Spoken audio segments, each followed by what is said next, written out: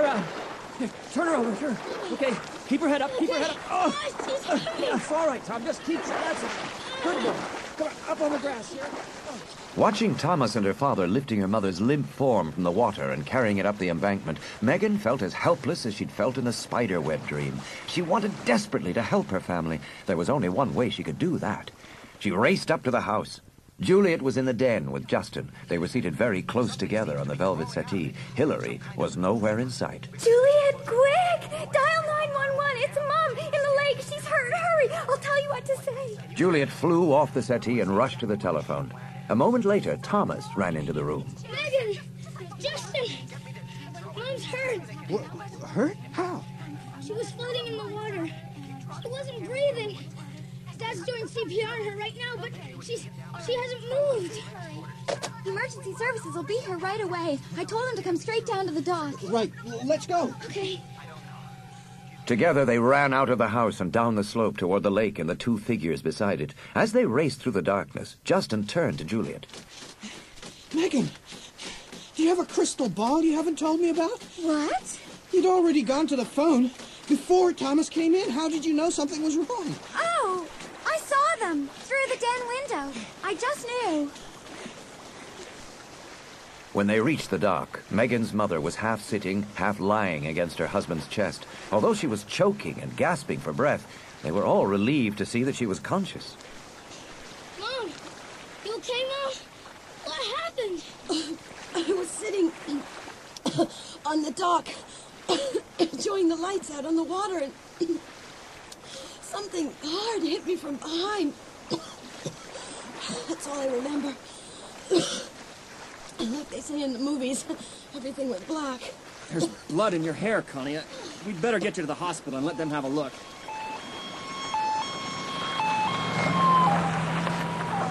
Hey, over here! When Mrs. Logan was in the ambulance, Megan's father climbed in. Megan rode with them to the medical center. Justin followed in his car with Juliet and Thomas. After Constance Logan had been examined and comfortably installed in a hospital bed, a thick white bandage on the back of her head, Justin drove the other Logans back to their lakeside house.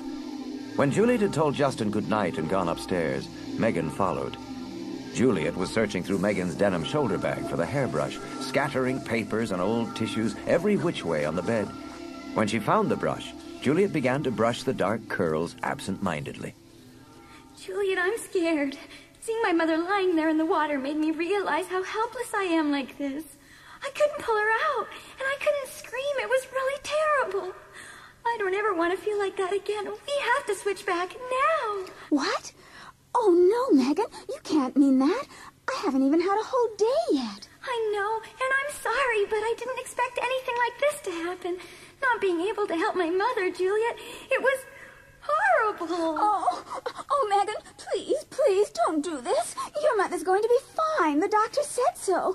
This means so much to me. It's the only chance I'll ever have.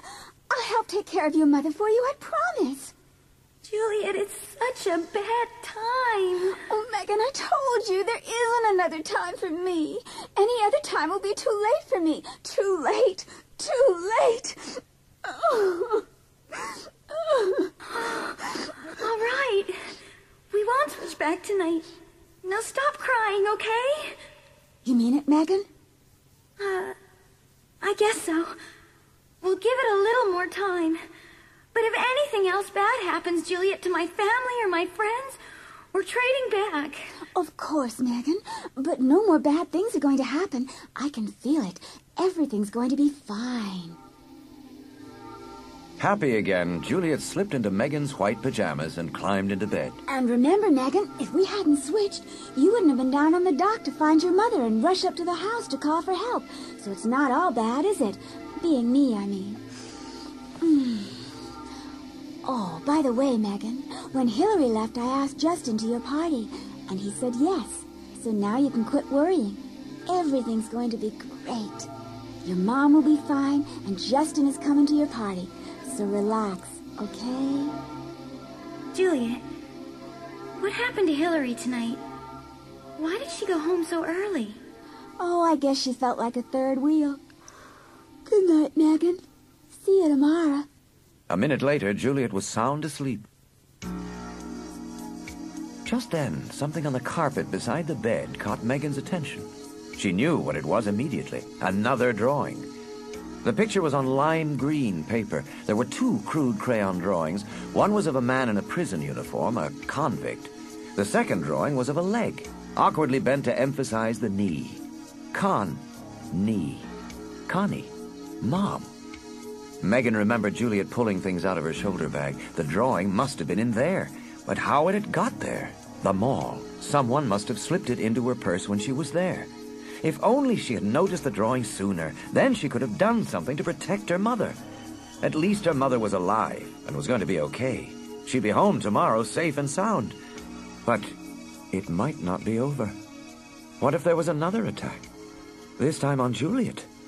If something happened to prevent their trade on Saturday night, what would become of Megan? Megan had to know, and she had to know now. Juliet, wake up, Juliet. I have to talk to you. What? What is it, Megan? There's one thing you haven't told me. What if something happens to my body while you're in it? I need to know that, Juliet. If something happened to your body, you'd be trapped in my world. You weren't even going to tell me, were you? I didn't want to frighten you, Megan, because nothing bad could happen to me. I can steer clear of evil better than you can. Your body is safer with me than it would be with you. What Juliet was saying was too terrifying to comprehend. Megan went out on the terrace roof to try to calm herself. Everything was perfectly still. Not a leaf stirred. The lake was quiet, lying between the two shores like a giant ink stain. One by one, the lights in the houses bordering the lake went out, until with no moon visible, the darkness was complete. Megan had never felt so alone in her life. The following morning, Megan called Juliet's attention to the drawings. Keep your eyes open for more of these. If someone else is going to get hurt, you might get another one. Check the art cubbyhole every day. And Juliet, I think Mom is right. I don't think it's a good idea to go out alone. It might not be safe. Don't worry. I won't be alone, Megan. I'll be with Justin. I know he's your boyfriend, but it's okay because he thinks I'm you. So it's not like I'm doing anything wrong, right, Megan? Juliet was checking out the clothes in Megan's closet. Selecting several outfits, she carried them to the bed and spread them out. It bothered Megan to see her behaving so nonchalantly. She didn't seem to be taking the drawing seriously. Juliet, I wish you'd pay more attention to what's going on. If something happens to you... Goodness, Megan, relax. I told you I'll know if something evil comes near me. Stop worrying. Nothing's going to happen to me before Saturday. Megan's father brought his wife home from the hospital at noon. While she slept, he gave Juliet permission to go to the library with Justin. Juliet ran happily upstairs to change her clothes. But Megan wasn't so sure the library was perfectly safe. The auditorium at Philippa should have been perfectly safe, too, but it hadn't been for Hillary, had it? Maybe no place in Lakeside was safe. By the time Justin arrived, Juliet, in a full white skirt and a silky red long-sleeved blouse and red sandals, was waiting at the front door. She looked very pretty. The look on Justin's face depressed Megan. Would he wear that same expression when she was herself again? When Justin and Juliet left hand in hand, Megan left too, to see if she could learn anything in town about who was responsible for the terrible things that had been happening. But where was she to look? And what was she to look for? A stranger with maniacal eyes skulking through backyards seeking out victims? Or someone familiar, who on the inside was sick and twisted? The town on this dismal Sunday afternoon was virtually deserted. The residents too scared by the recent events to venture from their homes. Discouraged because there was nothing to see or hear, Megan moved through the cool gray mist toward home. She arrived to find Justin's red car parked in the driveway facing the lake. Juliet and Justin were in it, kissing intensely, in a way that Justin had never kissed Megan before. Megan fled.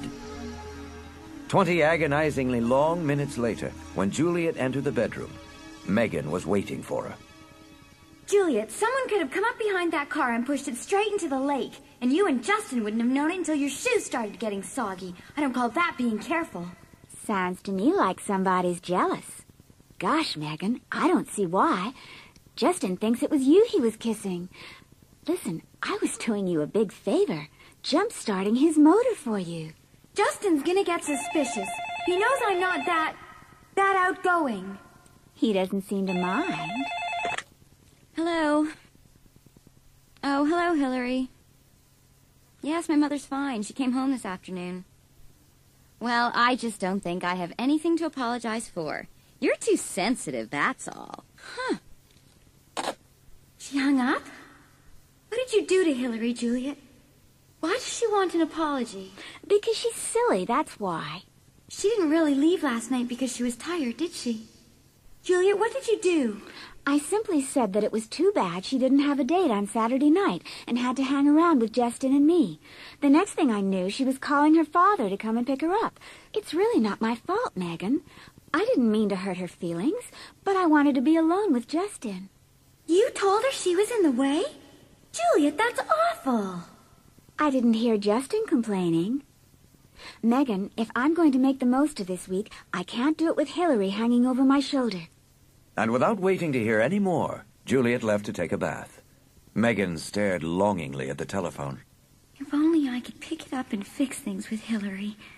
She must be so down right now. How am I ever going to make this up to her?